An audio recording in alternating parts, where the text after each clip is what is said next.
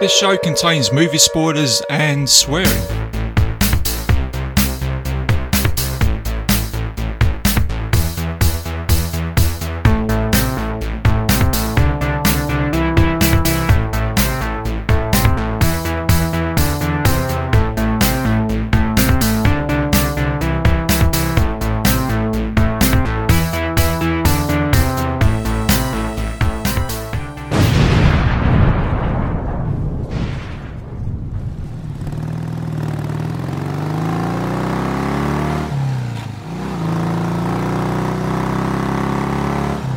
Coming for her, and I'll be coming for you too. Sure you will, and I'll be waiting.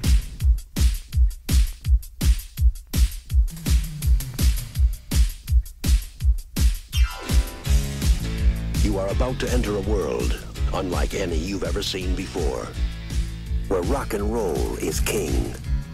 The only law is a loaded gun, where the beautiful, stay and see the show, it's really good. the brutal, I want Tom Cody. and the brave all meet From now on, it's for real. in Streets of Fire. You're lying in your bed and on a Saturday night, you're sweating buckets and it's not even hard. But your brain has got the message and it's sending it out to every nerve and every muscle you got. You've got so many dreams that you don't know where to put them, so you better turn a few of them loose.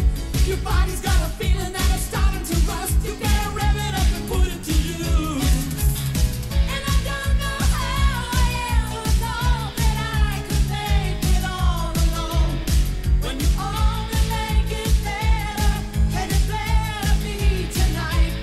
I'll be there for you tonight. And if you don't have anywhere to go, you go down on the pedal and you're ready to roll. And even if you don't have anywhere to go, you go down on the pedal and you're ready to roll. And you'll speed, it's all you'll ever need, all you'll ever need to know.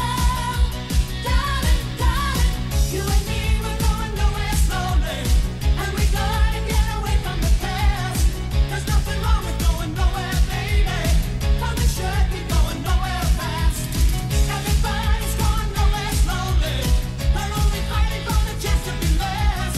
There's nothing wrong with going nowhere, baby. But we should be going nowhere fast. It's so much better going nowhere fast. Now, from the creators of 48 Hours, Universal Pictures presents Michael Paré, Diane Lane, Rick Moranis, and Amy Madigan in a Walter Hill film, Streets of Fire.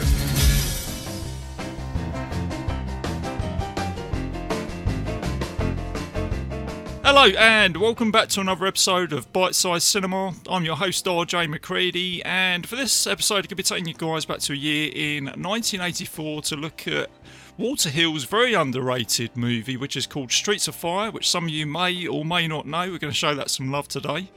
And joining me for the show today is Colt Sipes from Cinema Sipes Podcast. Colt, welcome to the show. Yeah, so we were supposed to do this about 2 weeks ago, and my dumbass overslept because I stayed up way too late. And just like Andrew WK, I may have partied just a little too hard. And the next thing I know, it's like 40 minutes later than we're supposed to record, and I wake up and message RJ because my crappy alarm didn't work. And I'm like, dude, I'm so sorry. I just rolled out of bed. Hey, I can still go. I can do this. And you're like, nah, I got some plans because you're 6 hours ahead of me. Yeah. You know, you're like, I got some things I got to do. And I was just like, oh, I feel like such a jerk. And I just like profusely apologized for like ever. I think for like the last 2 weeks since we had to reschedule, I was apologizing about that. And then I was like, I was in the garden, and my missus was going, "Is everything okay?" I was just trying to pour a bit of water over Colt because he's feeling really bad. He's feeling really fucking bad actually about not making it today, you know. I'm going, Colt, it's okay, don't worry about it, it's all right. We do it another time.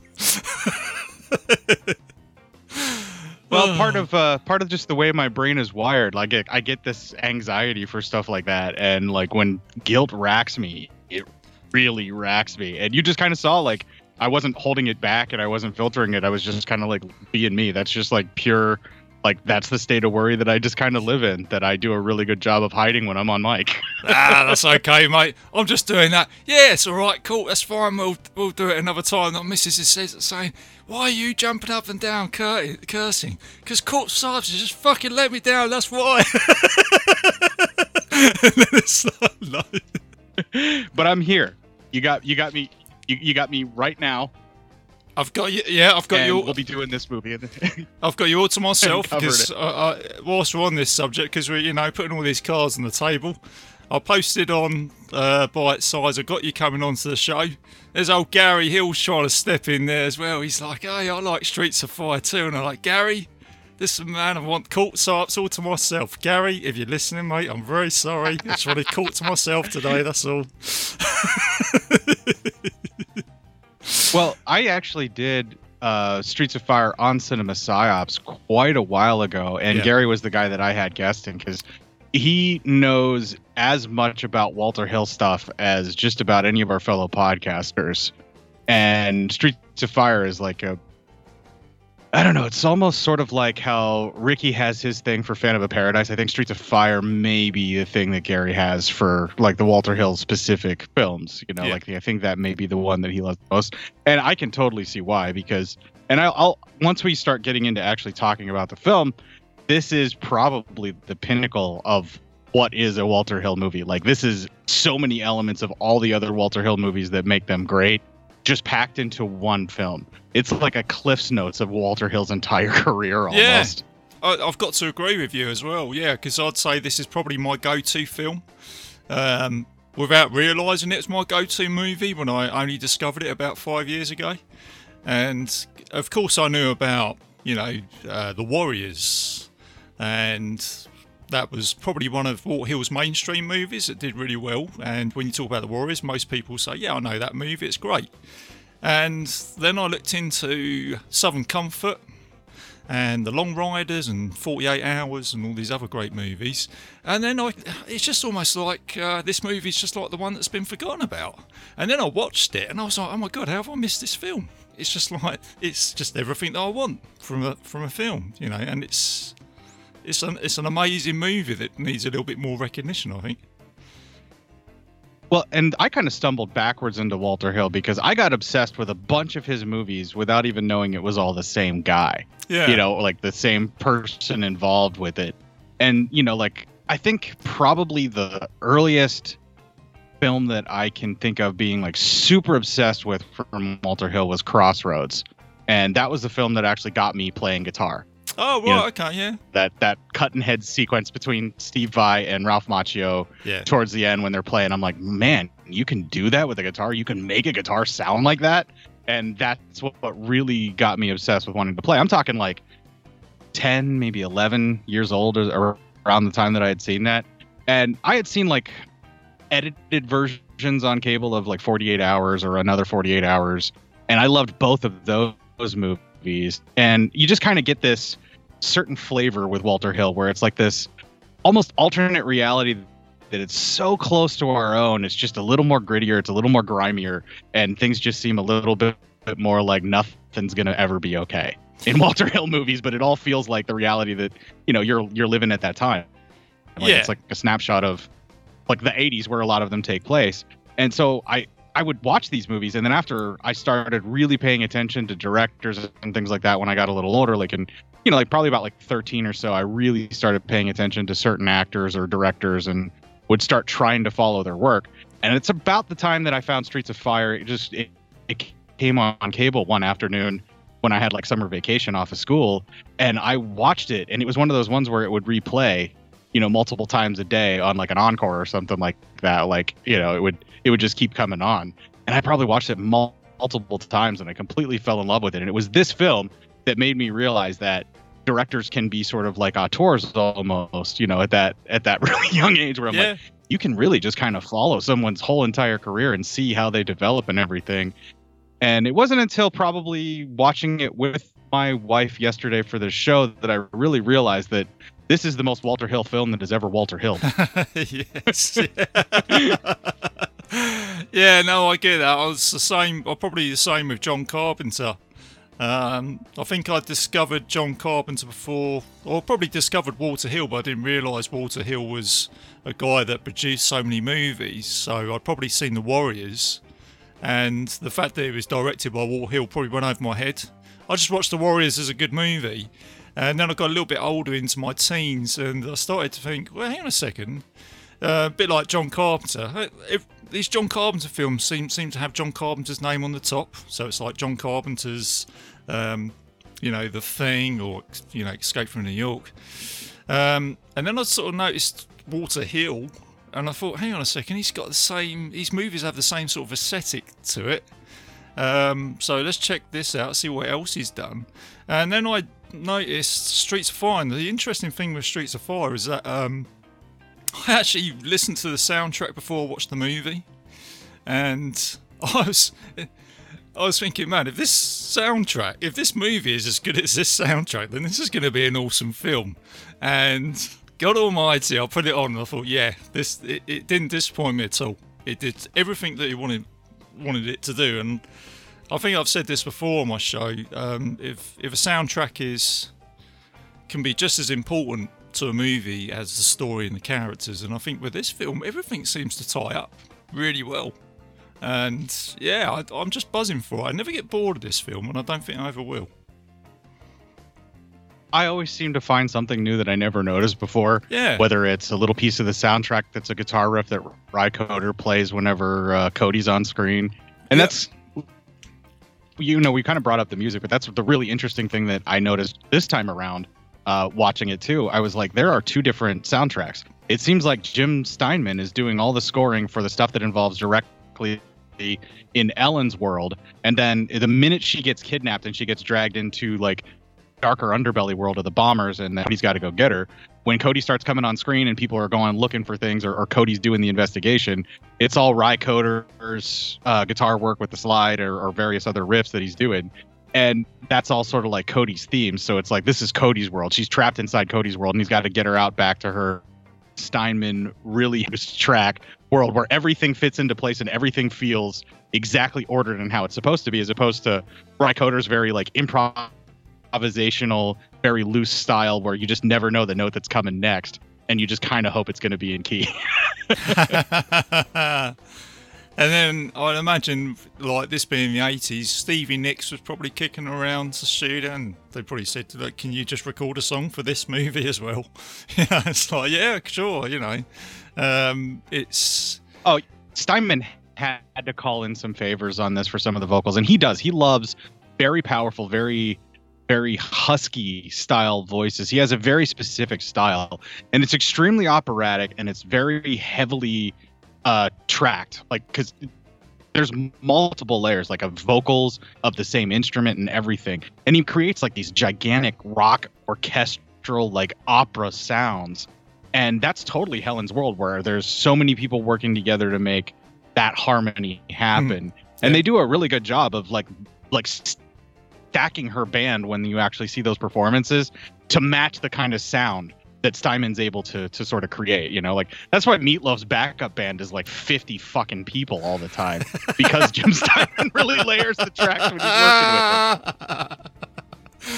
Yeah, you see a crowd of 50 people in Hollywood at that time. Where are you guys going? That's a lot of extras for a movie. No, we're just Meatloaf's backup band, that's all. Fucking hell.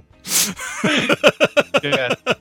Tonight we're playing with Ellen Aim and the Attackers for this movie for Walter Hill, but normally we're Meatloaf's backup band. Why does he need 7 guitars? Have you ever heard a Jim Steinman track? Of course he needs 7 guitars. Meatloaf Army's turned up for a movie. Oh man, it must be a lot of fun to be on set as well. And also, is it Lee Ving that's in this movie as well, wasn't it? He was kind of cool. Every time I see him on screen, he's like, is he the punk guitarist or lead singer from Fear, isn't it? Yeah, he's the vocalist and I believe guitarist or bass player. I can't remember which of the 2 instruments that he plays off the top of my head. My wife recognized him as Mr. Body from Clue. Yeah, that's right. Yeah, he's one of those. He's just one of those actors who, once you notice him on screen, you can't not, sort of look at him and think, oh, he's quite an interesting character. And he actually holds a bit of screen presence as well, as you mentioned there with Clue. I thought he was great in that movie. You know, you just think, I want to see a little bit more of this character actually, and I could have actually seen him be the. As much as Amy Madigan does a great job as Cody's psychic in this movie, I could have probably seen someone like Lee Ving be his psychic as well, someone with a little bit of attitude. And generally, it's funny that you mentioned that because Amy Madigan's character was actually written for a man. Yeah. And I don't know exactly how it happened, but she basically just came in and owned the role and did it exactly as it was written, and they just decided to let her play that character as a woman, and then they may have rewritten some of the dialogue where they just changed like him to her and stuff like that, but that friendship and that dynamic that they have, that's supposed to be like war buddy types or just, you know, both ex-soldiers just hanging out, and I think it works really, really well, and it kind of helps soften some of the misogynistic edges that you sometimes catch in a Walter Hill flick. Yeah, exactly. Yeah, I mean, you know, and I think Amy Madigan, you know, her character is obviously McCoy. Like I say, she's an ex-soldier. I like conversation where Cody says, "So what'd you do in the army?" And he just says, "I just like to shoot things. That's it." You know, that's the only reason why I joined up. But I could have easily seen her be the main character in this movie as well. As much as I love Cody in this movie, I could have seen her be the the main rescuer. You know, it could have been the story of McCoy. And I think that's at the same time it's very progressive for the 80s as well to have this strong female lead character who really kicks ass in this film. And let's face it, she's the one who points the gun straight in Raven's face. You know, she's straight in William there, Dafoe. You know. William Dafoe, that's it. Yeah. And like I say, we get into this conversation in this movie. Every time I think about it, I think there's just so many avenues you could have gone down. It also feels like a kind of blueprint of a comic book movie of good versus evil. William Dafoe comes across as a Joker type character. It's like the best sort of. He's one of the best villains out there, and I could have easily seen him play the Joker as well. And he's got that sort of menace about him in this film. Yeah, when he is wearing those weird like hip waiter sort of leather, almost bondagey jumpsuit outfit that where the straps cover his nipples, but like the whole top half of his chest is open. But like when he's wearing that outfit walking through Torchy's club, and then he goes into that room where Ellen Aim is, they hold for a moment where he takes this look at Diane Lane as Ellen Aim, and he looks at her in a way that I hope I never have anyone look at me. Oh yeah, like where she's just like. She's like property and almost like a plate of a really nice roast that he's about to just devour. And it's like really lecherous and gross and creepy. And I just feel really uncomfortable the entire time William Dafoe's on screen in this film. He's like only 29 and he already has villain down like it's nothing. Like he's already done. He's over with being a villain. He's that freaking good in this movie. Yeah, it's funny because I'm glad you mentioned that scene, because if you was going to ask me, if you say, look, RJ, why did you invite me onto this show that's all about Streets of Fire? I was going to say, well, it was because of William Dafoe's leather dungarees flicking his nipples, and I just thought, well, I've got to get caught sights onto this show. Just to talk about that scene alone, you know. So when you think of leather greasers in bondage, you think of Court Psyops. Yeah, well, sense. you know, I've listened to this show long enough with Matt, so... I could have just done a 3-minute and 30-second episode. Hello, Court, let's talk about Streets of Fire. Yeah, William Dafoe's dungarees. Yep, that's all we need to say. That's it, guys. Check this movie out. We'll see you later. Keep it bite-sized, keep it safe. Well, and I also want to talk about like Cody's little intro that they have. Mm-hmm. Yeah. Because he walks into the diner whenever he shows up after being told that, you know, his sister needs him. And he's sitting there getting ready to drink a cup of coffee. And those guys come in and they like, there's this other greaser crew in this like souped up little coupe. And they're acting like they're all hard and they're going to do something. The guy pulls out a butterfly knife and Cody slaps him like 2 or 3 times, takes the knife out of his hand, opens it, closes it, slaps him 2 or 3 times, shoves the knife back into his hand, and then says, "That sucks, try it again," or something like that. Where he like just totally belittles the guy. It's the most... He doesn't even punch the first guy. He just slaps him so hard he knocks him out. It's the most badass thing. I don't think I've ever seen that in any other movie either, where he's taken the knife off the guy and said, "Look, man, just take that again and do it again." You know, it's just, it's such a great introduction to the Cody character as well, because right there and then you know what this guy's all about, and then he goes proper. You could almost go 8-bit video game, which we'll get into in a minute, where there is a legacy with this film where you've got games like The Final Fight, and I think it's Streets of Rage. And you look at this scene right here now, and you think, yes, okay, I get that. This is definitely, you could go straight into 8-bit or 16-bit mode now. Cody's there, you know, he's got his, you know, bit of wood that he's flinging around. And love it. Love this scene. One of my favourite scenes from the movie. Chucks him through the window. Totally rips him apart. As he was doing that, before he throws the last guy out, my wife actually said, "Hey, he actually missed a pane," and then he threw the guy through it right as she was saying it, and I was like, "And?" And she goes, "Ha, it looks like he got them all." Yeah, that's it. Oh man. So yeah, I mean, like I say, we're introduced there to our character, but like I say, Cody is the main hero in this movie, but it's all about the other characters around him, isn't it? I think was it Billy Fish that's played by Rick Moranis, and I felt like this was a different role for him compared to what I was used to seeing him, say, like Ghostbusters, you know, where he kind of plays a bit of a buffoon, doesn't he? But in this, he plays a bit of an asshole, doesn't he? And it kind of works for him in a way. Oh, he's like the biggest freaking asshole in this movie. You really, really hate this character, Fish. Yeah. And it's weird to see Rick Moranis like this, because he's always at least an amiable lug of a guy. Sometimes he's like this brilliant but sort of, you know, wacky and just, you know, awkward kind of character. But you never see him play like this confident, cocky, head-sure little shit that you just want to watch somebody slap the shit out of. By the time Lee Ving decks him by the end of the movie, you cheer Lee Ving on for just that one moment where you're like, yes, finally somebody shut him the hell up. Yeah, suddenly it's become Lee Ving's movie, isn't it? You know, at the beginning of this movie, you could say, at the beginning of this film, when I saw Rick Moranis and I saw Lee Ving, I just want Lee Ving to kick his ass. And then at the end of the film, you go, yes, yes, done. Oh, dear. Well, they're about the same height, so it makes sense for Lee Ving to knock him out. Because even Cody says to him, you know, the problem with you, Fish, is kicking the shit out of you wouldn't even be fair or satisfying. Yeah. That's the only problem. He's literally like saying, the only reason that I'm not kicking the shit out of you is because it's so damn easy, it wouldn't be any fun for me. And that's the thing with this film. There's so many lines like that. I think there's where Billy Fish, he pays this guy for some information, doesn't he, about Raven's town. And he gives this guy some money. He goes, here's $10. Go and buy some soap and have a wash or something. He's like, what the fuck? Yeah, he purposely talks down to people that he really doesn't need to.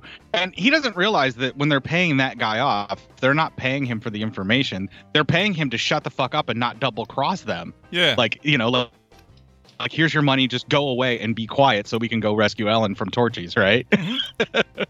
Oh, man. And let's talk about Torchies for a moment. You know, I mean, that's kind of... you kind of flip between... You know, this film's set...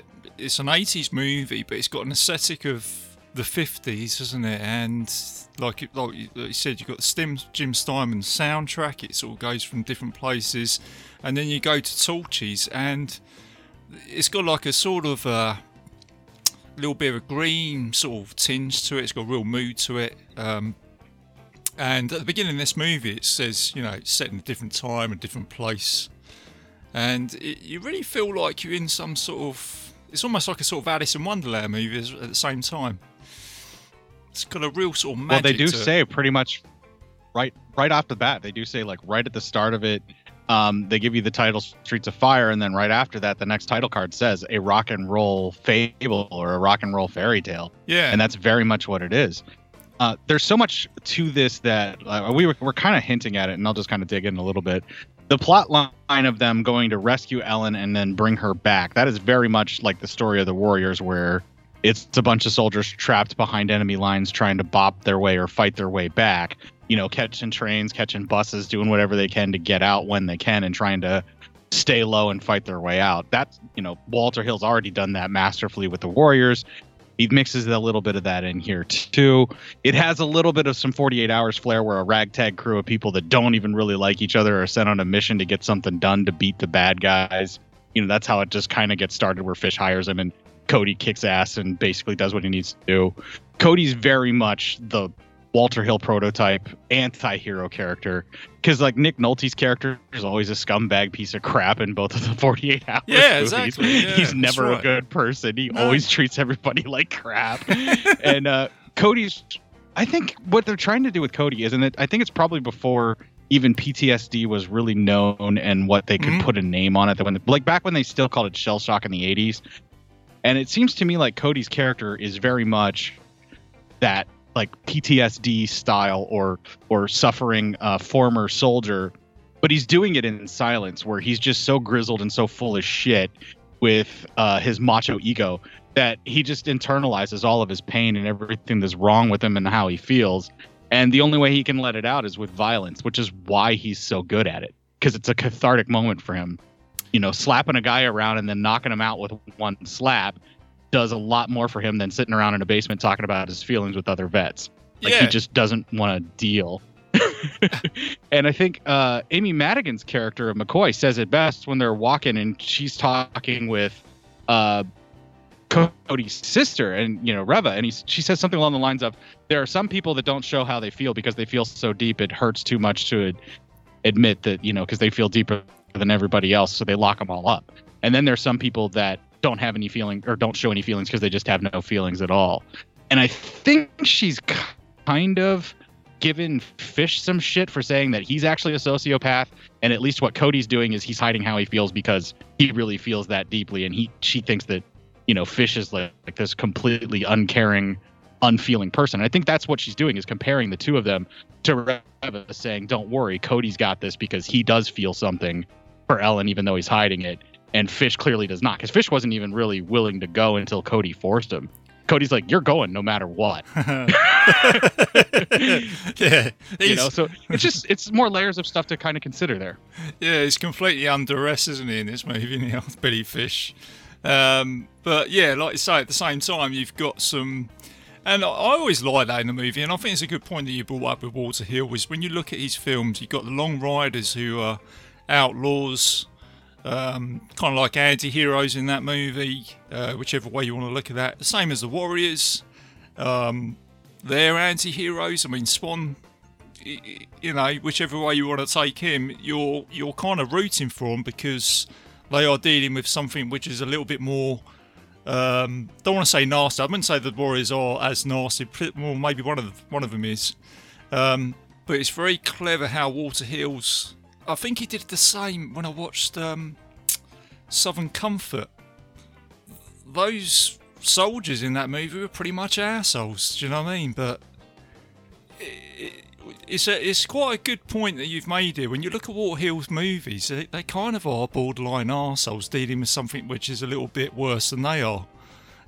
It's a very clever mechanic. I'm sure that Walter Hill was possibly done this on purpose with his storytelling, as much as Carpenter does with a lot of his characters are kind of like archetypical guys who've kind of had enough of the system. So it's clever writing. These films aren't just thrown together, are they? I think there's a little bit more thought that's put into them, which is probably my draw today when I look at them. Well, and you wouldn't really have a person like Cody who literally just kicks ass and takes names for money, because he says, I'm good at one thing, I know what I'm doing, and I get paid to do it, or I don't do it at all. And that kind of very mercenary attitude is gonna be a very specific type of person. The thing that I think Hill does really, really well is his characters always end up having a moral crisis where they make a decision that the reasons they were going to do the right thing were not the right reasons, and eventually they actually end up doing the right thing for the right reason. Yeah, I mean, we see that with Nick Nolte's character in Another 48 Hours and 48 Hours. Whenever Reggie's finally done what he's supposed to do, and it's time for Nick Nolte's character to actually keep his word, he kind of does. Well, he does it in his own way, where like he does keep a hold of the car, but he like kept it, Yeah. in like one garage, getting like covered in dust and nobody doing anything with it. He does keep the money for him, but he ends up losing it a lot, like gambling. But he keeps giving IOUs and stuff like that. And you do see that with Cody's character, and I think that's one of the things that draws Walter Hill to these types of stories is he loves these. I mean, very flawed. Almost every single one of them are like Ronin samurai, especially Cody in this film. This could very easily have been like a Hidden Fortress style. Oh yes, where the town asks this Ronin soldier to go do this thing that they need to do, and save the day. And there's a lot of that where when Cody's doing what it is that he needs to do for ass kicking or taking names or plotting out these like various assaults on these fortresses, it very much feels like those kind of Kurosawa samurai films or just the Japanese made samurai films from just a few years earlier, which were influenced by the spaghetti westerns, which were influenced by the regular westerns. So you just kind of have this through line coming.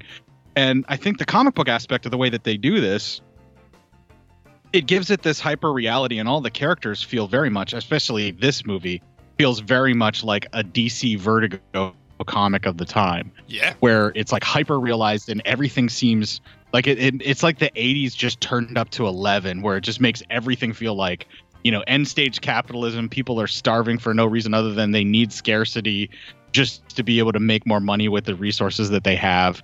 And the only people that are really like doing okay are all the people that are in this very controlled, very Jim Steinman world with all of these heavy tracks where they all play their role and they all make this music and they're going to get this money because that's all that's left is distracting people from this miserable end stage capitalism world that they live in. It's like the 50s just became America and everybody else got left behind. And, there's nobody left except for like maybe a few small business owners that are making ends meet, and nobody can really get a job or keep a job or make any money. There's a few bartenders here and there, like Bill Paxton's character, who's doing somewhat okay, but, yes. They're still having to take a lot of shit. And for some reason, there's like these feudal areas, like all these different districts. And where the bombers live is something completely different than where Cody grew up. And there's like this turf war thing where they do handle things like feudal states in Japan that you've seen, like where it's like the whole entire village comes together with the samurai swords to fend off these rogue ninja clan, which is what the bombers are. They're like a rogue ninja clan that has their own territory and stuff like that. I mean, it's very deeply layered in all of these various mythologies and world building, and it's all hinted at and just kind of displayed right there in front of you with various, just various visual cues, which Walter Hill is really good at doing. He can just hint at all of these different types of things that, humans do, like these various human behaviors where we get together in groups and form like these feudal states to try and protect each other and keep each other fed and, these really, really harsh times. And you could draw these direct correlations to all these different cinematic influences or comic book influences. And it all comes together so beautifully. And I just don't know any other filmmaker other than Hill that could do that, with this kind of material. And it may not work for everybody. I know that this film mostly got ignored. Like mostly people didn't even realize that it was a thing. The biggest thing to come out of this film was I Can Dream About You, the song from the soundtrack. Yeah, that's right. I think that's what kept this movie alive. Which I was quite surprised, because I think that was by Corey Hart, who had a number 10 hit, and I think he made the most money in 1984 out of that song with this movie. And I think Walter Hill was, God damn, I've made this movie and you've released that song, you made more money than I have, which is a shame.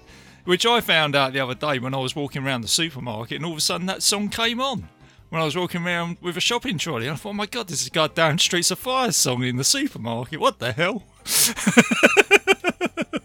I suddenly got all excited. Everybody at some point in time has heard that song and not even known, that it was anything about this movie. But as soon as it comes up in the movie, it just fits in this world so perfectly because, of course, that group singing along with Ellen Aim that helped rescue her just so happened to be some of the most talented singers that they could find in a doo-wop group.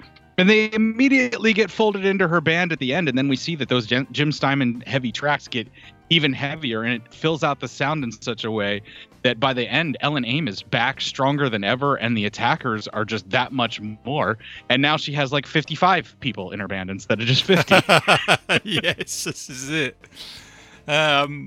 And, you know, talking about that song, that's the way this film can go, isn't it? Because you've got, one minute you've got this, as you said, it's like a sort of social commentary. You've got I'm glad you mentioned the Hidden Fortress, because I was talking about that again, because I recently spoke about Pirates of the Caribbean, and I thought there was a similar sort of story there, where you've got like Will Turner and Captain Jack Sparrow. Captain Jack Sparrow is kind of like the Cody character in this movie, as much as he is the type of Han Solo type character. Do you know what I mean? He's a good guy. He's a good guy somewhere, but he's kind of in it for himself. And he'll come back and like he's going to do the right thing for the wrong reason. That's the Han Solo Hidden Fortress Cody from Streets of Fire type character. They're doing the right thing for the wrong reasons, and you think it's for the money. And I mean, even Han Solo in the first movie, he thinks he's going to get paid like a whole grip of money from the rebellion for doing this, and that's the only reason that he's doing it. He doesn't care about any of these people. And yeah, it's perfect. Like, he's the rogue Ronin samurai that's just doing it for the pay. And you know, let's just let's mention this now. Let's bring a bit of Star Wars into this. When Han Solo turned up in The New Hope, it was supposed to be all about Luke Skywalker. And I'll just use this for an example. Well, Luke Skywalker, Mark Hamill's turned up. Hey, I'm the hero. And more people were interested in these types of characters. The ones that, you know, are they going to be there for you or not? And they just seem more like the interesting type of characters on screen to me. And I think that's why people love the old spaghetti westerns, as you mentioned, with Clint Eastwood, you know. He's that interesting character. He's playing the two off, you know, the two sides off, and he's going to get that done in the end. And it's interesting how there's a bloke in this who turns up, is an actor, Peter Jason, who turns up in John Carpenter movies. I think he was in They Live. And he turns up as a police officer. He's like, but he's in it for a buck as well, isn't he? Oh, just give me a few more notes and I'll turn the other way, like. But then Cody even goes out. And then he double crosses them anyway, and he decides, you know, what? No, you guys are paying us off too easy. We're keeping the money. You're still getting arrested. That's it. Yeah. And then Cody just goes out and goes, "Oh, fuck this shit." He's got his rifle and he starts blowing up all the police cars as well. It's like, so there's. If you get that sensation with Cody too, where it's almost like in the Billy Jack films, like the flawed hero who literally just loves destroying shit. Like, Cody is really in his element whenever explosions are going on around him, people are getting shot, and he's just kicking ass and taking names. Like, this is where Cody's world belongs. Yep. And he was trying to do the right thing by the cops, where he's like, look, I don't have to embarrass all of y'all and kick the living shit out of you with just a shotgun and, you know, a bus. Like, I don't have to do this. You know, you guys, we don't have to have it go this way. But then the cops decide that it's going to go this way. And Cody's like, all right, fine. And he almost sighs, where he's like, I got to kick more ass. And then he just deals on all of them like it's nothing. It's just so interesting to see that kind of character who is just so good at this and just so over it. And I think the reason why we gravitate towards these kind of characters is they're very much us. Yeah. Like, you know, we're all complicated individuals. No one is 100% good. No one is 100% evil. We've got multiple layers to us. You know, like we all screw up. We're all individuals. And when you can kind of see a character like that, you know, like the perfect, you know, grade A, just super boy that, you know, Boy Scout kind of characters like Superman or even Captain America, where they're always like the moral high ground on everything. They kind of grate on someone like me, you know, where they're like, yes, I know I'll never be perfect like you, Cap. Thanks. Yeah. You know? Yeah. But I could watch like a Tony Stark kind of character, or any of the other guys that are like deeply flawed. They have a bunch of different issues that they're trying to deal with, and they want to do the right thing, but at the same time, they keep getting dragged into doing the wrong thing. Yeah. Like, those are the kind of comic book characters. And that's why I mentioned the DC Vertigo, because a lot of that kind of stuff in the 80s, that was really some of the first stuff where the characters are getting hooked on heroin, or they're doing like these bad things, and yet they're still trying to be super and do the right thing at the end of the day. Yeah, absolutely. absolutely. You know, like, it's that kind of stuff that really was where this movie lives, right? And I think that's why people like the Snake Plissken type characters. You meant, as you said, these types of characters. They kind of, and I imagine that Cody's probably got the similar sort of backstory to Snake Plissken. There's something in the system that has made him go, no, go fuck yourself, because the system isn't working in this world. You know what I mean? For me to try and get things done, I've got to do it this way. And that's whether I come across either the law enforcement or the bad guys. But the funny thing is with this movie is that there's some really important lines that you can just miss, but you think that is actually an important lines, because the police officer in Richmond, it's their district or their feudal state that they're trying to defend, their neighborhood. Their neighbourhood. So I think they're just trying to get something back together again, something on the level. But even the police officer in that town he's basically, he doesn't say, oh, that's Tom Cody. He doesn't call him a criminal. He says he's a badass. And I think that's quite important what he says there. It means that he's a bloke that we might have to call upon if the shit goes down. And, in the end of this movie, when Raven turns up with his motorcycle gang, I just love it when the police officer says to Cody, he says, go kick his ass, I need you to go and do that. My plan went to shit. Yeah. My plan went to shit. Go kick his ass. We need you. We need the bad guy. Yeah. With Bill Paxton pointing his rifle at one of the good guys' heads or whatever it is by accident. They all point their weapons, don't they? And it was in that sequence when the whole group of the Richmond get together, and you have all of these guys just show up with all of these rifles, and they're getting ready to defend their neighborhood, their town, whatever you want to call it. That was when I decided that this really felt more like a sort of Hidden Fortress, like Japanese feudal state world, where they all have their various fiefdoms and things that they have to protect. And it just so happens to be that these guys in the Richmond, they never really had to do anything because this neighborhood mostly got left alone. Yeah. And it was only whenever it was time for them all to get called up that, they have this sort of makeshift militia in a neighborhood. I don't know how realistic that actually is, that you would just get 60 guys showing up with rifles all of a sudden, just from one bartender running around calling them all.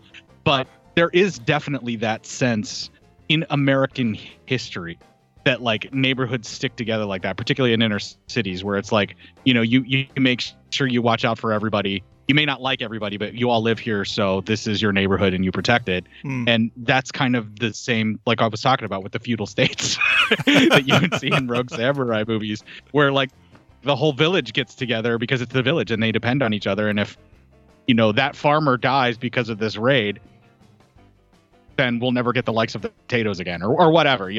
They need to watch out for each other and protect each other. Otherwise, it's going to greatly impact the whole village's life. And you get that sense in this film, through a lot of it. And, even in the neighborhood when they go raid Torchies, there are some people that live there that are also well, this is where I live, this area. So you just destroyed my neighborhood. So it's no wonder that the entirety of the bombers, because their whole state got destroyed where they were living, Yeah. all their gas was ruined and everything. It's no wonder that they're going to declare war on the guy from the Richmond that did it, and they're going to hold the whole of the Richmond accountable for it. It makes sense. I like the way the guys in my head has just gone to shit today. Cool, sorry.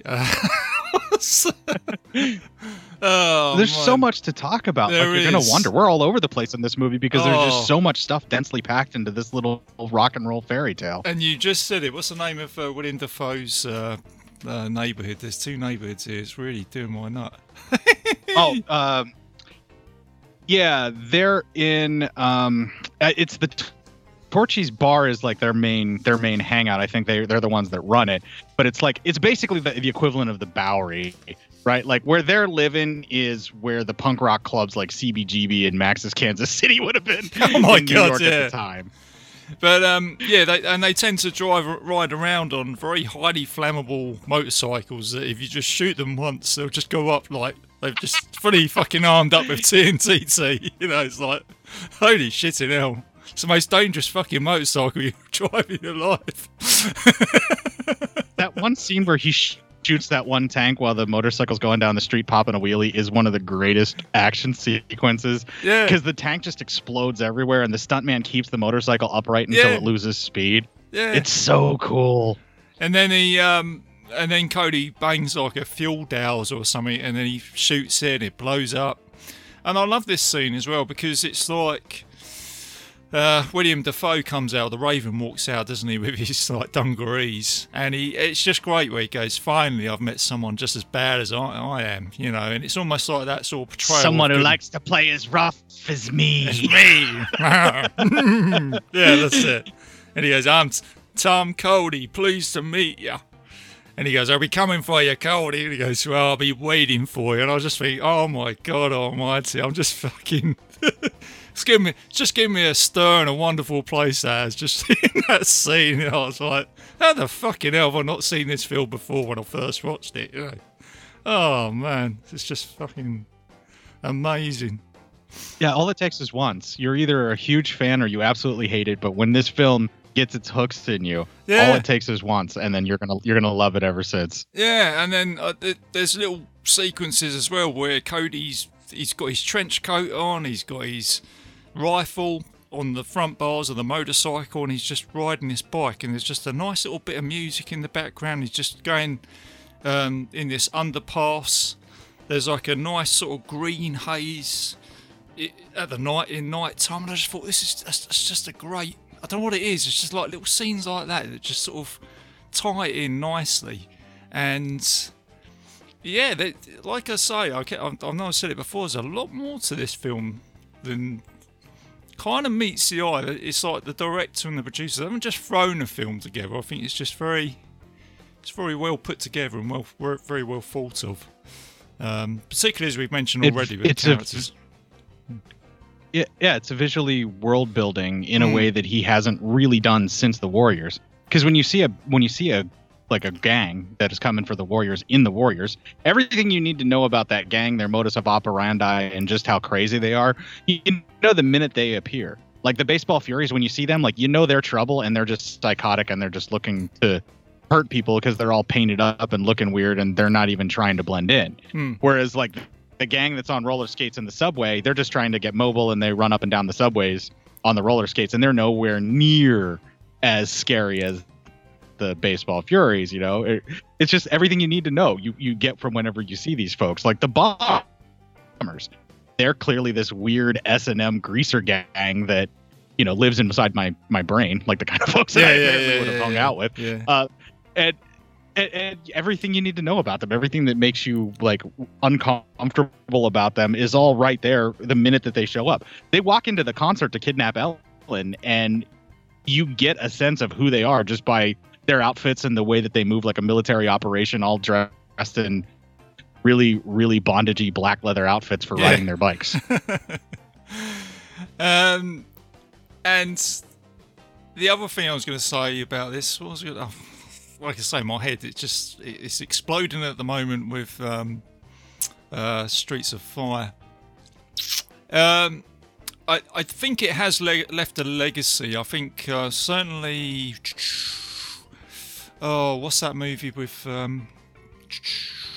Bruce Willis? It's kind of like a sort of animated style movie that came out in the 2000s. I think it was Sin City that came out.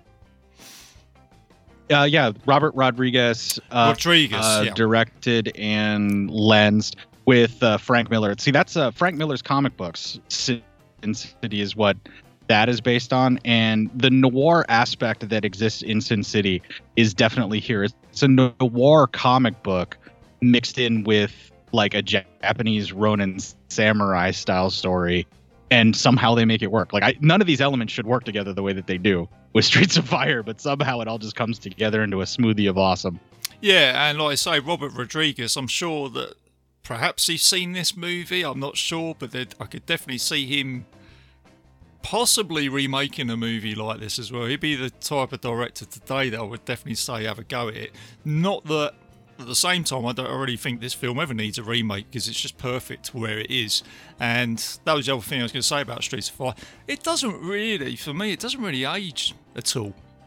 It's because I think we're fetishing we've fetished the 80s in the last 10 years, and it's just and again, because it's set in another time, another place, it's a timeless movie for me.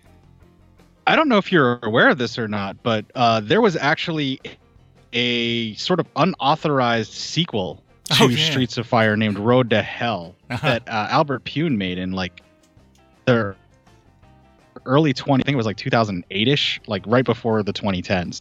And I don't know if this would ever really get released anywhere that you can see it. I don't know how you're going to get your hands on it, but it's a continuing story. Where it even has Michael Pere, and he's playing Tom Cody. And like even his sister shows up in it as well. And I'd be remiss if I don't mention it because it's more built upon that same world of what we're getting. Yes. So I wanted to mention that exists. Although I have no idea how anybody would see that. And I totally get what you're saying about how Sin City could have had this influence. And I also feel like the 90s Batman movies too, like Gotham really feels like the city, or like especially the Tim Burton Gotham feels very much like the city that we see here in Streets of Fire. And that's when I was telling my wife about it and like trying to see if I could get her to watch it. I was like, imagine a Gotham City without a Batman. Yes. And the people just found a way to make it work, and they're defending themselves, and like they have deals with the criminals to have a certain area, and they just stay there, and it works. Yeah, and I'm glad you mentioned Batman, is because I see William Dafoe's character Raven and Cody. I can certainly see Cody as a Batman type character and Raven as a Joker in, like you say, Gotham City, without them wearing without Raven wearing the makeup and Cody wearing the Batman outfit. But they've got the same type of thing, because I think Batman himself is kind of like a screwed up character himself, which kind of Burton touches on in the 89 version, which I spoke to about with Dan. And there's a bit in the 89 Batman where the Joker turns up, and it's when he's with Kim Basinger and he shoots Michael Keaton. But there's a bit when the Joker turns up and he looks at him and he goes, finally I've kind of found someone who's kind of screwed up the same as I am, without seeing him in the Batman suit, and I think it's very clever. And I know we've hit on this already, talked about this just a minute or two ago, but we keep coming back to the same thing with this movie, isn't it? It's like Raven and Cody, they're very similar, just as much as the Joker and Batman are very similar, but they've got to try and somehow, they like toying with each other, or one's got to control the other, which is, it's a clever mechanic in the movie, and I enjoy watching that on screen. Yeah, I think what you're talking about is the archetype of the anti-hero and the sort of almost anti-villain, where Raven's character is really fucking gross. He's really skeezy. He's really unsettling. But he's got this certain swagger and this charm to him where he's unapologetically that way. And it has a certain appeal where you're like, man, if I could just be that free to where I could cut loose and just do whatever the hell I want, like Raven, where there's a certain appeal to it. But then you see the Tom Cody side of it, where it's like, he's so much more violence than Raven. He's filled with so much more hate and rage than Raven. And I would almost submit to you guys, the listeners, and then also for you here, RJ, that Tom Cody is more of a bad guy than anyone else in this film. It just so happens that he's doing the right thing for the wrong reason at the start. And it's when he does the right thing for the right reason and not taking the money where he sort of becomes a hero, but he still just goes away. Yeah. I mean, there's three different points in this film that my wife got like had sort of serious, very visceral reactions to the film. There's the one where the last pane of glass is still there, and she just kind of like jokingly said, well, he missed one, and then he threw a guy through it right there, and then she laughed. Then there's the sequence when it's coming up to the end of the movie and he's got the final showdown with Raven, and he knows that the only way to get Ellen out is to make it to where she can't argue with him. So he just takes the simplest solution, which is to clock her one and knock her out, which is extremely violent, extremely brutal. And it's so shocking and out of nowhere that right after he hit her like that, my wife just went, what the fuck? Yeah. Well, that fucker, like, because it was just that quick, and it's domestic violence and is wrong. Yeah, like he just fucking clocks her one, And it's literally like, and I was trying to explain it to Bev. I'm like, he's just being really pragmatic here.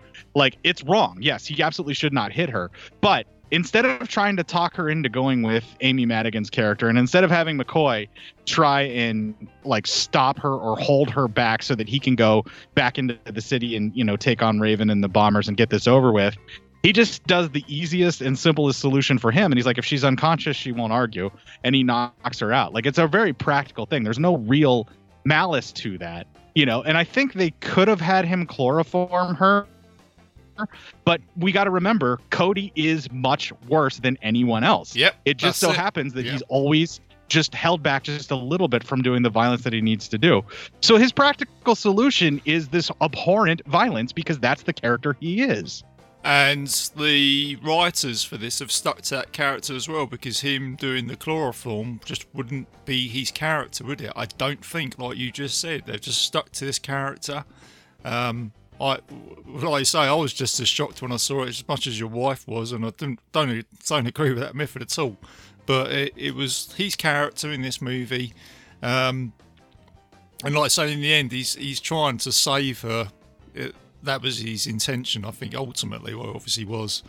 But the other thing I was going to say, right, here and is, it could be just the age of the film, like to where, like, maybe in the 80s people would be like, oh well, he had to knock her out, okay, whatever, you know, when they first saw it. And it could just be Walter Hill being like, well, this is Tom Cody, he's not the good guy, and of course he's going to, you know, have this little bout of domestic violence with someone that he loves to protect him, you know, like that's, but it really establishes that Cody is not a good guy. He's just doing the right thing at this particular time. Yeah, he is an asshole, isn't he? Like you say, like anti-hero. But the other thing I was going to say as well is you touched on it with it's interesting how you mentioned Tony Stark and the DC universe, or even Marvel, is how I could actually see characters from other Walter Hill movies, or even John Carpenter movies, like doing Assemble. So could you imagine Tom Cody, Snake Plissken, they've got to turn, it's like the John Carpenter, like a Hill dirty character. dozen of exploitation films. Yeah, they've all turned up to, save the world. And, you can imagine all these characters in this one room together. You've got the Warriors that have turned up. Tom Cody's turned up. A couple of the National Guard guys have turned up. And, they've all been tasked to go and do something, Nick Nolte's cop, It's like, it'd be interesting to see how these characters would all work together, Yeah, I don't disagree with you at all. I really got a sense, and it was something that kind of watching it this time around I was really thinking about. The sequences where everything is happening in this movie to sort of like establish the world and bring you into it, as like Cody's coming back after Ellen gets kidnapped and everything.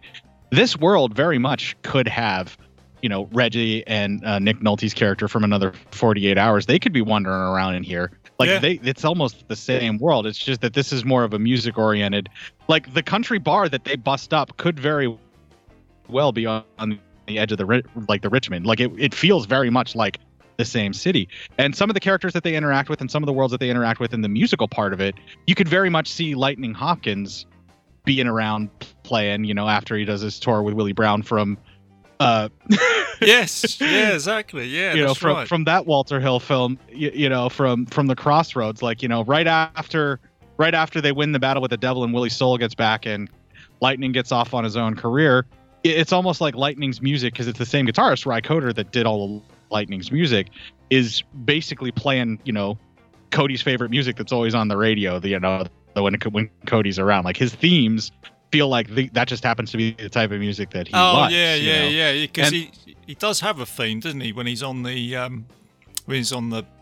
tube or the train coming in, doesn't it? It's quite good. Yeah, he's got his own theme that comes in, and the blasters, or the bombers world with the blasters playing, their Blue Shadow and One Mean Stud or whatever that song is. Yeah. Like that world, very much like I could totally see in Another 48 Hours or 48 Hours, like the bikers that they have to take on in Another 48 Hours. That seems like the kind of bar that they would have gotten introduced in as well. So that's one of the things that's really interesting about Streets of Fire, is while it has this very otherworldly fable and fairy tale feel to it, it's still so gritty and realistic that it very well could be any of these other Walter Hill movies that are supposed to take place in the real world. And the way that the elevated trains work and all that battle works and everything, I wouldn't be surprised if this is the same universe. This is just the Chicago world of where the Warriors takes place as well. You know, like the Warriors was very much oriented around New York, but you could see like a syndicate in Chicago that, you know, that Cyrus was trying to work with to where they could overtake two cities at once.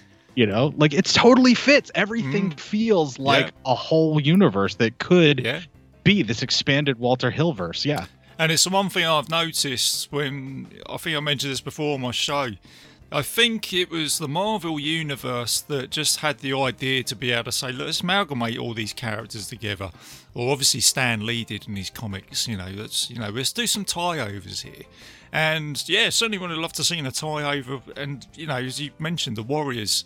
The more times I've watched this movie, the more times I thought it was set 1970s. Is it New York it's based in?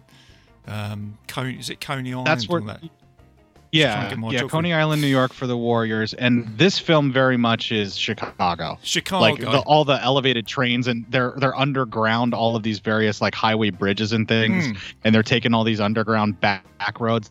This is very much supposed to be a Chicago. Yeah, and it's another time, another place, and for Streets of Fire. For Streets of Fire, which is having looked at the Warriors a few times now and looked into it because we have the glorious internet where we have access to information, is that I never knew that Walter Hill actually it's not actually in the 70s. It's supposed to be like in the future or something like that with the Warriors.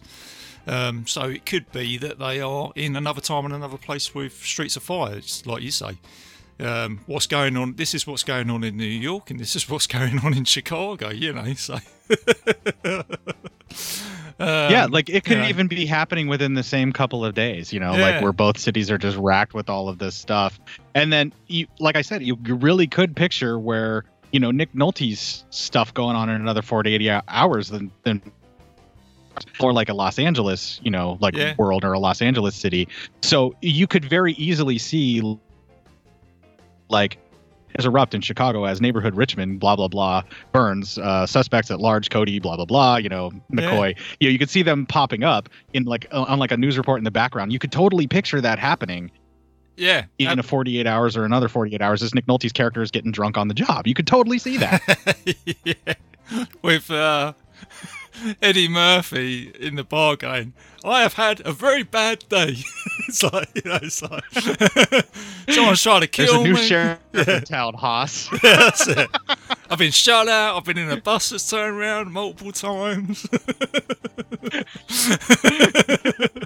Oh, man, I'd love to see that. Like, while Eddie Murphy's having that meltdown, in that scene in 48 hours, we're seeing reports of, like, this entire city of New York sacked by gang warfare. Yeah. And it ends with like even like Coney Island and all that. You could see that news report while he's freaking out, and then the next minute they're sitting down trying to get their shit together, and it comes on the radio stuff that Tom Cody is doing in Chicago. Like his worlds do feel that dense, like everything's all going on at once. At least to me, that's what I always got with Walter Hill. Is it feels like it's all this same rock and roll fable, like this world that we just kind of enter into where it's all connected. Like he's always had that sense to me. Yeah, it'd be interesting to see what his backstory is, Walter Hill. I'll probably need to look into that a little bit more to see where he's getting these ideas from, or he's possibly from his childhood or something like that. Same as, I always mention Carpenter because I think Walter Hill and Carpenter, there's very similar sort of directors.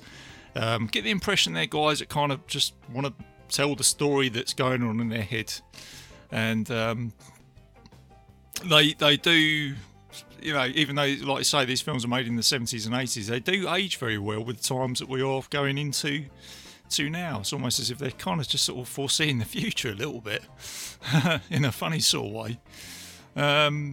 But going on to the music again, because obviously as this film closes, there's a song that I can never get away from. I listen to it all the time, and it is Tonight Is What It Means to Be Young. I mean, hell of a song, which I play multiple times in my car when I'm driving, and I never seem to get fed up with it. Yeah, Jim Steinman seems to have a way to activate multiple areas of your pleasure centers with his music, Mm. mostly because of how heavy his tracks are layered in there. Everything he does feels so operatic and so epic, and you just get swept up in it, where it's almost like this whirlwind of sound that just hits you, Yeah. and it either lifts you up or it beats you down in such a way to where you just start weeping. And it's not an experience for everyone, because Jim Steinman's music can be extremely intense because it's just so packed and so dense. And sometimes it hits people and they just go, no, and they react very violently in the other direction, and they just really dislike it. But the people that really get into it and really love that feeling, like that just overwhelming sensation, because there's no track of his that ever feels thin. No. Everything Steinman has ever done just feels so intense and so epic that sometimes that just doesn't appeal to people. I mean, it totally does for me. It works. Yeah. I can't listen to that song, Tonight Is What It Means to Be Young, and not start getting a little choked up. Mm. You know, like, because Yeah. I can feel my youth slipping past me whenever that song plays now. You know, like it really, I'm just like, wow, I'm old. It's done. It's over with. Because this feeling that I have right now, I forgot it until that song is playing, and he's totally right. This is what it means to feel young. Yeah. Is that epic moment where it's like the whole world, you could just grab it and just be back in control again, and like nothing can take you down. Yeah. Like that's that feeling that song gives you, and then you realize that you don't feel like that anymore, and the song's kind of a bummer. Oh damn! It's brought me up and it's totally taken me down at the same time. It's a goddamn song. Yeah, and that's what Steinman does though. Like Yeah. that's really like his music is just that epic that it gives you all these complex feelings and emotions. And I just don't think a lot of people that dislike Jim Steinman's work are prepared for that. No, because Like they're not prepared for that landscape of emotion. I think it's a song that kind of bookends itself as well, and its 6-minute length time as much as it bookends this movie as well, because you've got the song at the beginning, which starts off, and then you've got this song at the end, but also the connection to the song, as you just said, it kind of chokes you up, is because you've got that tie between Cody and Ellen Aim, isn't it? Where Cody comes out of probably one of the... It's almost like a sort of Jack Burton moment from Big Trouble in Little China, where he's rescued. You know, he's got the girl at the end of the day, isn't he? And she's obviously pleading her love to him, and he's basically comes out with this line saying, you know, you're going places, and I'm not the sort of guy to be carrying your guitar cases around. You know, you think, what the hell? But it's I guess it's very clever how they just sort of ended it like that. Cody, he's done what he's needed to do, and then it's almost like the sort of cowboy getting onto his horse and riding off into the sunset. Well, and also the Ronin samurai that is always given an option to stay. I mean, we've seen Walter Hill do this much later on when he did Last Man Standing in 1990. Oh yeah, of course, yeah, that's right. Yeah. 5, 6, somewhere around there. I mean, that is, I can't remember the actual Yojimbo. It's basically his version of Yojimbo. So this is definitely something that he's aware of and that he was working in. He was very obviously influenced by those samurai films in some way, shape, or form from Kurosawa.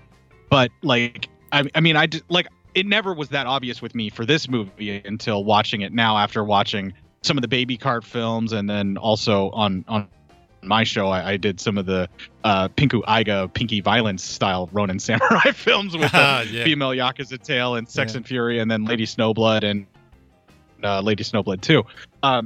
But like these films, they have a very specific kind of technique where the warrior always turns from the path of domestication and normal life. And while Ellen would be doing this stuff on tour, he obviously would not be just carrying her cases. He could take Fish's place so much better and shake people down for money and all that. He just wouldn't be able to do the business stuff. He could be with Ellen and they could still be doing this tour and doing the money and everything. But what he's essentially saying is he can't have that normal life. He can't have that kind of love in his life because that part of him is already gone. Yeah. It's been destroyed. Like he's now just this killing machine. And he knows that. And he's not going to make Ellen happy. He's not going to be able to give Ellen love and support and all of that. And I think this is kind of misconstrued because there's like multiple endings that they just kind of try here where Cody just wants to leave. And he says goodbye to Fish, and you get the sensation that he just wants to duck out and go and just not even deal with Ellen and just let her be, because if he hurts her and she stops worrying about or stops caring about him, then it's over with and he's done the right thing to protect her. Or at least that's how I interpret it. Yeah. Because he needs to protect her from him, because he's a violent, awful human being and he knows it. You know, like that's the way that I interpret it.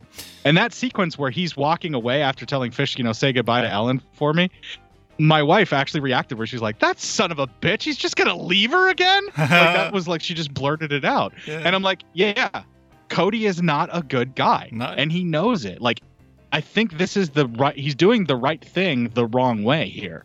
Where the right thing is to get out of Ellen's life, because he's not going to make her happy. He's just going to make her miserable.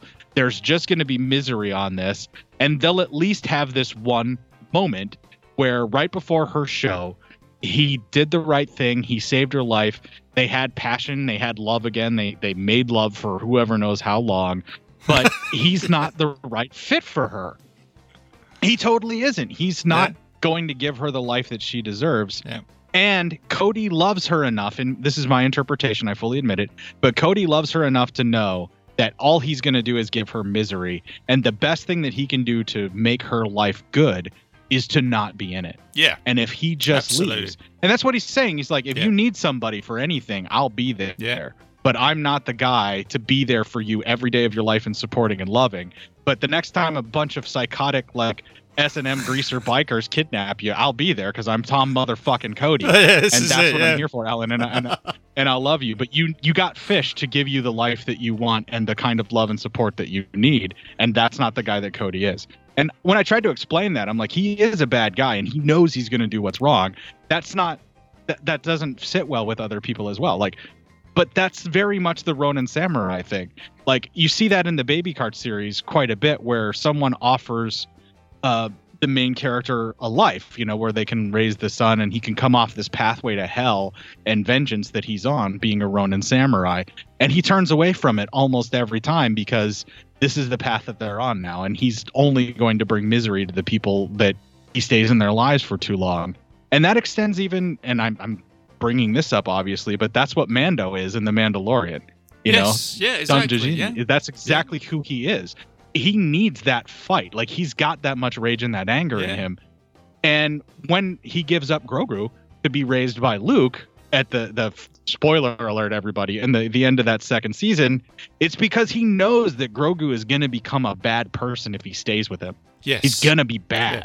Yeah. He's a horrible influence, but he's a great rescuer and a great person to keep you alive. But you need someone with compassion and a bunch of things that he doesn't have to take care of it. And it's the same kind of archetype that we've been talking about as far as an anti-hero goes. And it's that moment when Cody leaves her. It's that moment when Mando leaves Grogu. It's that moment when the samurai walks away from a possibility of a peaceful life that could possibly make him happy and trick him into stop killing, that they are actually the hero. And I'm going to bring this back to one more bite-sized cinema classic that we all love to talk about. And that's going to be with The Unforgiven. Because that movie starts with a man who made the wrong decision and stayed with a woman who loved him. Because even though he was going to bring her nothing but misery. And that's what Clint Eastwood's character is like. And he's living with the repercussions, the children that he has and the world that he has. He's living with that as that movie starts. But he's the bad guy. And he's the guy that should have done the right thing and walked away from that woman when he had the chance. But now all he has is this misery that he's created in her life. Like, there are certain characters that are anti-heroes because they are doomed. They are meant to just walk this path of violence and misery. Yeah. And when they try to step away from that, that's when you get things like Unforgiven is what I'm getting at. Like, that's that archetype, you know? Which, again, they're a lone gunman, they're a lone swordsman for a reason, right? Yeah, this is it. Yeah, you know. It's I'm glad you brought that up, actually, and this is interesting where this film goes to, isn't it? Bringing up, and again, it goes back to the samurai movies as well, doesn't it? Like the Sergio Leone, Unforgiven. It's like you say, it's a very good example using that movie, Unforgiven, because that's ultimately, like as you just said, that's where Cody could end up, or ultimately would do. But like you say, the best thing they can do is love in a way to say, look, I best not be with you, and then he does walk away. And I'm glad you brought up the Mandalorian as well, because that is, it's the same thing. And I think even, Tom Cody has a little wince of a tear in his eye, thinking, damn, I wish I could, but I know I can't. And I think, again, a spoiler, I think Mando has that look in his eye as well, doesn't he, when he hands over Grogu. He knows that's not the path that he's set for. But he's done his job. And like I say, I do like that line where he says, if you ever need something, I'll be here, So you ever want me to go and kick someone's But I'm not the arse? guy to carry your guitars. I mean, it's like, fucking hell, what a line.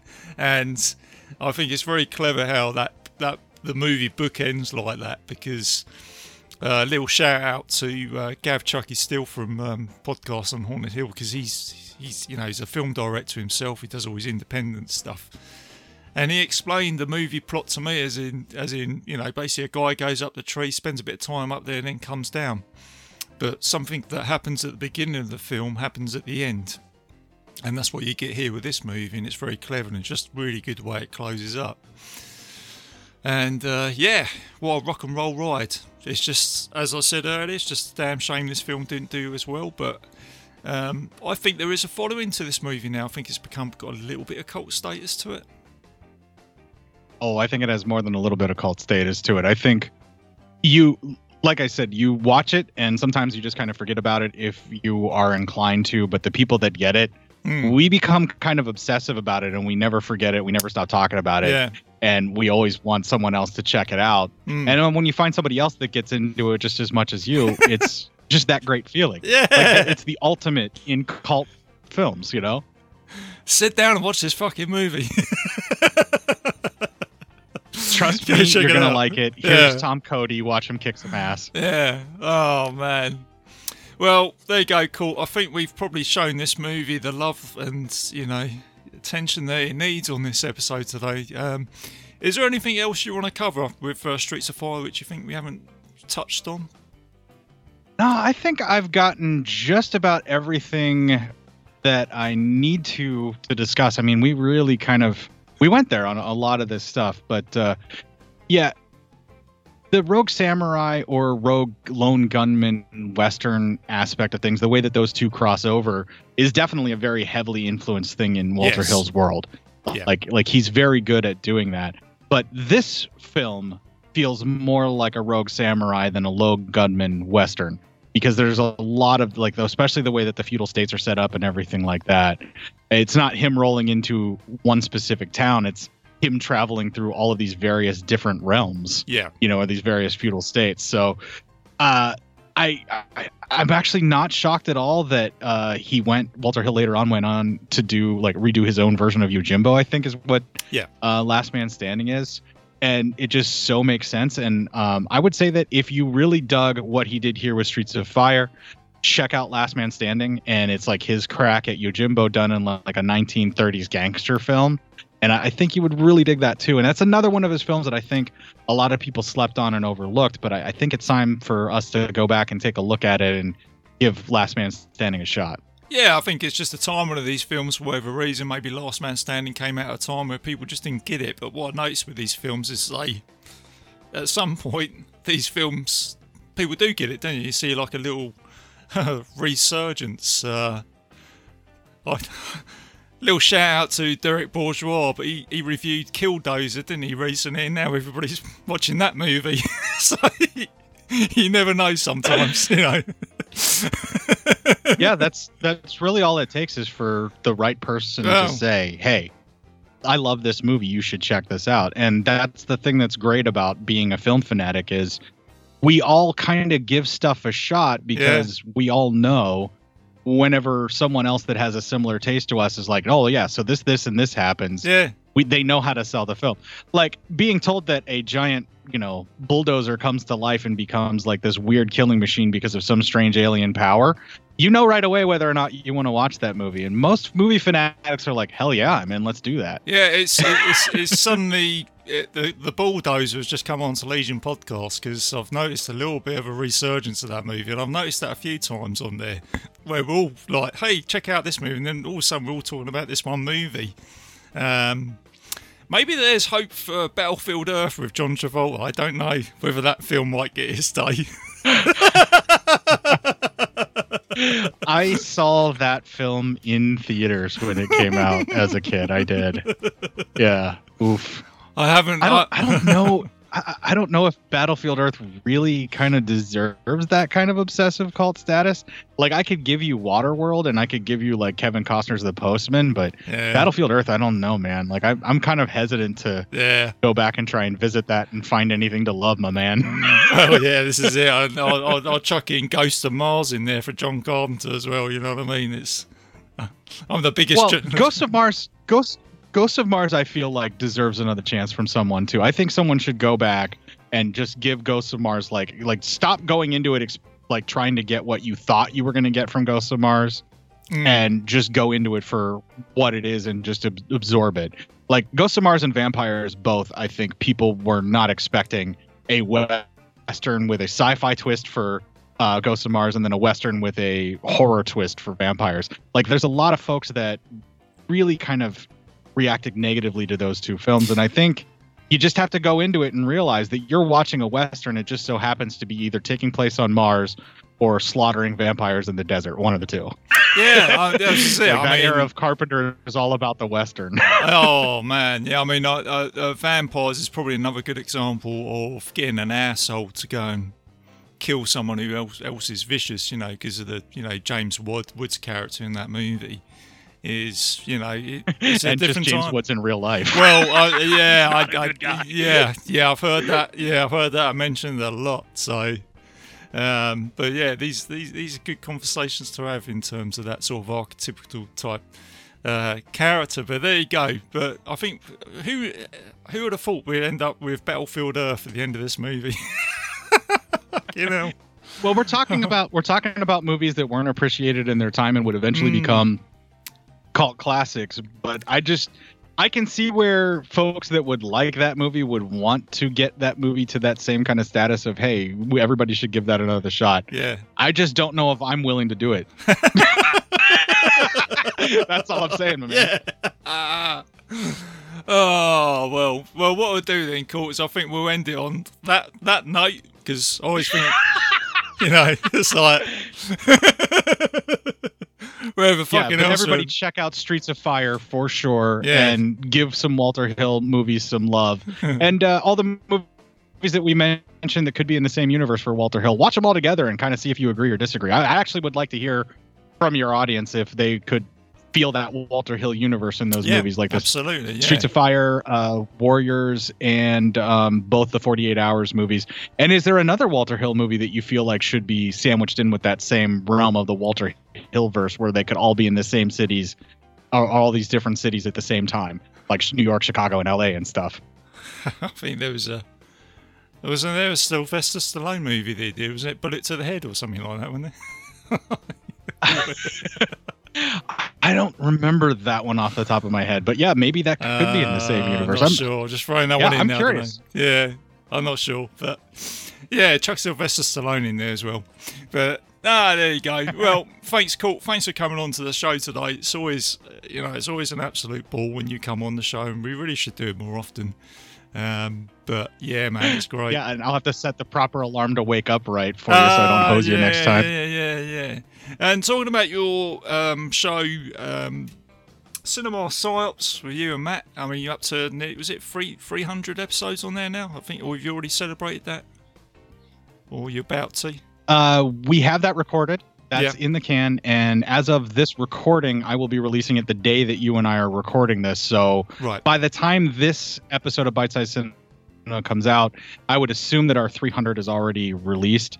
Yeah, that's 300 consecutive weeks of always recording something new. every week, even if it's just something that I had to improvise or just do like a music show or something. I've recorded something new pretty much every Monday and then had it released pretty much the following Sunday. Some days we pushed it a little bit to where we were a day or two late, but every week consecutively for the last 300 weeks, we've had some kind of a new content show out there. Man, not like, repurposed or clip show or anything like that. That's some good going, man. Do you know what I mean? That is, getting up to that, the 300 mark, so. But I just saw that you did, is it Bruno Mattei? Well, you hit 100 in half the time we did.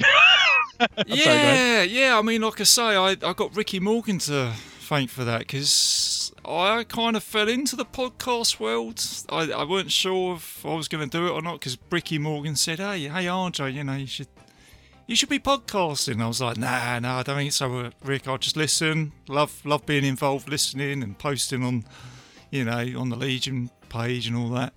And he contacted me 4 times, and eventually I went, okay, I'll come on. And then all of a sudden I got a taste for it. And before I knew I was up to 100, I was like, what the hell? How the hell have I done this? It's crazy. I love it.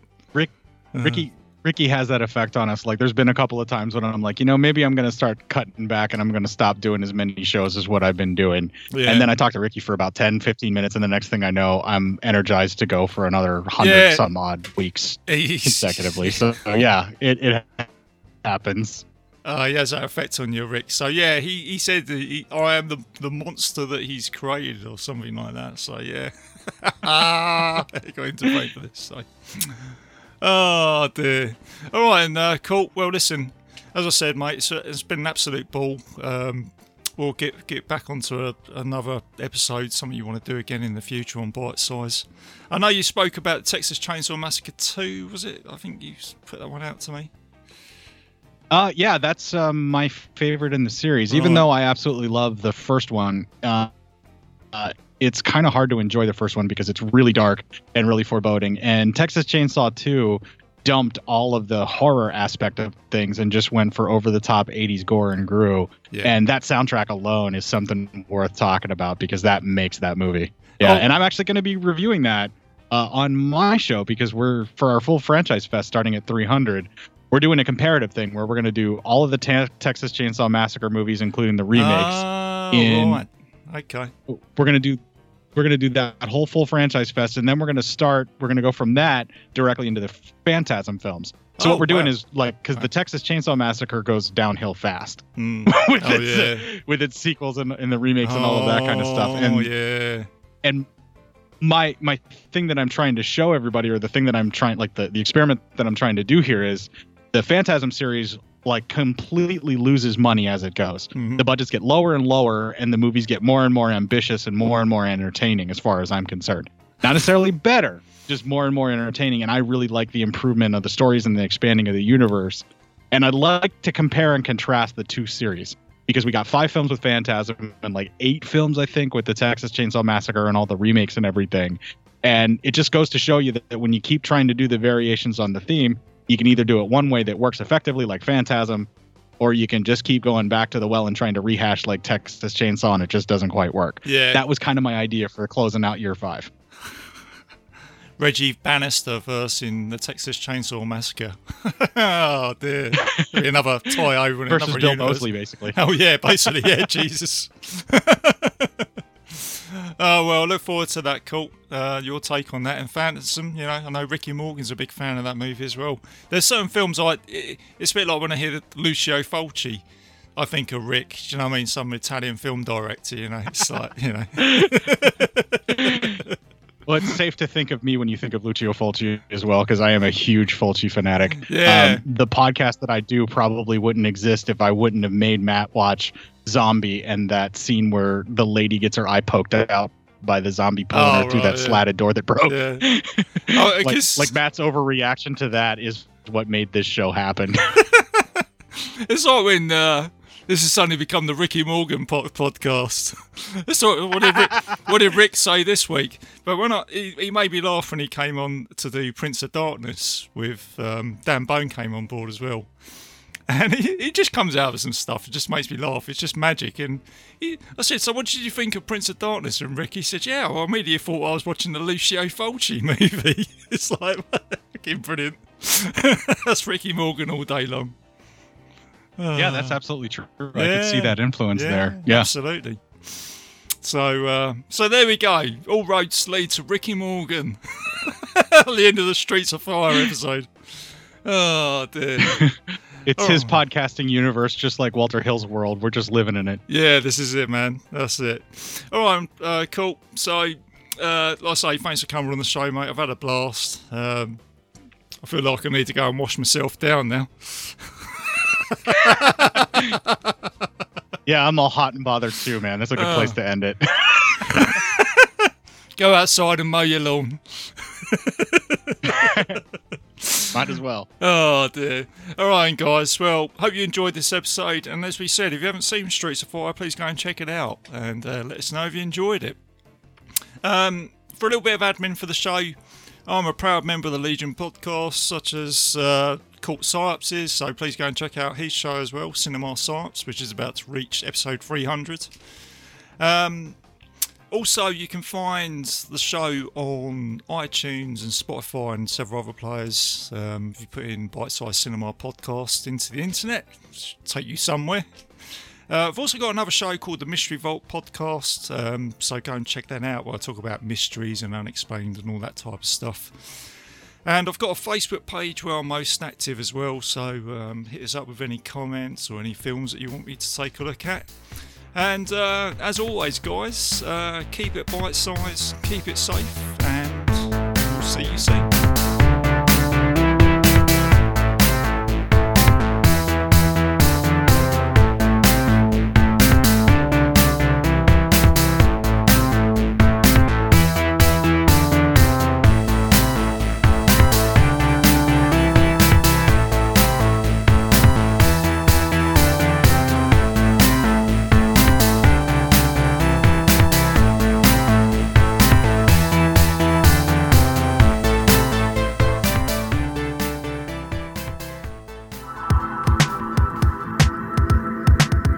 If you enjoyed this show, then make sure you check out the other great shows on the Legion Podcast Network, like Cinema Psyops, Cinema Beef, Devour the Podcast, Duncan and Bo Come Correct, Exploding Heads Horror Movie Podcast, Friday the 13th, Get Slayed, The Helming Power Hour, Hello, This is the Doom Show, Hero Hero Go Show, Kill the Cast, Underwater Kaiju from Outer Space, Jerry Hates Action, Legion After Dark, Mental Health, Obsessive Cinema, Discourse, Pick 6 Movies, the podcast by The Cemetery, the podcast on Haunted Hill, the Psychosemantic podcast, Rick Radio, House of Wax, Dude Looks Like the 80s, Rabbit and Red Radio, the Shadecast, Short Bus Cinema, 2 Drink Minimum Commentaries, the VD Clinic, Who Will Survive Horror Podcast, and Witch vs. the Doomsday Clock. With such a wide spread of shows, there is guaranteed to be a niche for you to fall in love with. Horror, politics, movies, books, sex, music, commentaries, health, video games, kaiju, action, news, comedy, and opinions that would most likely get you killed in some parts of the world. We are proud to bring you some of the best podcasting in the world. Check us out at www.legionpodcast.com, iTunes, Spotify, Stitcher, YouTube, and any other dark corner of the internet where podcasts can be found.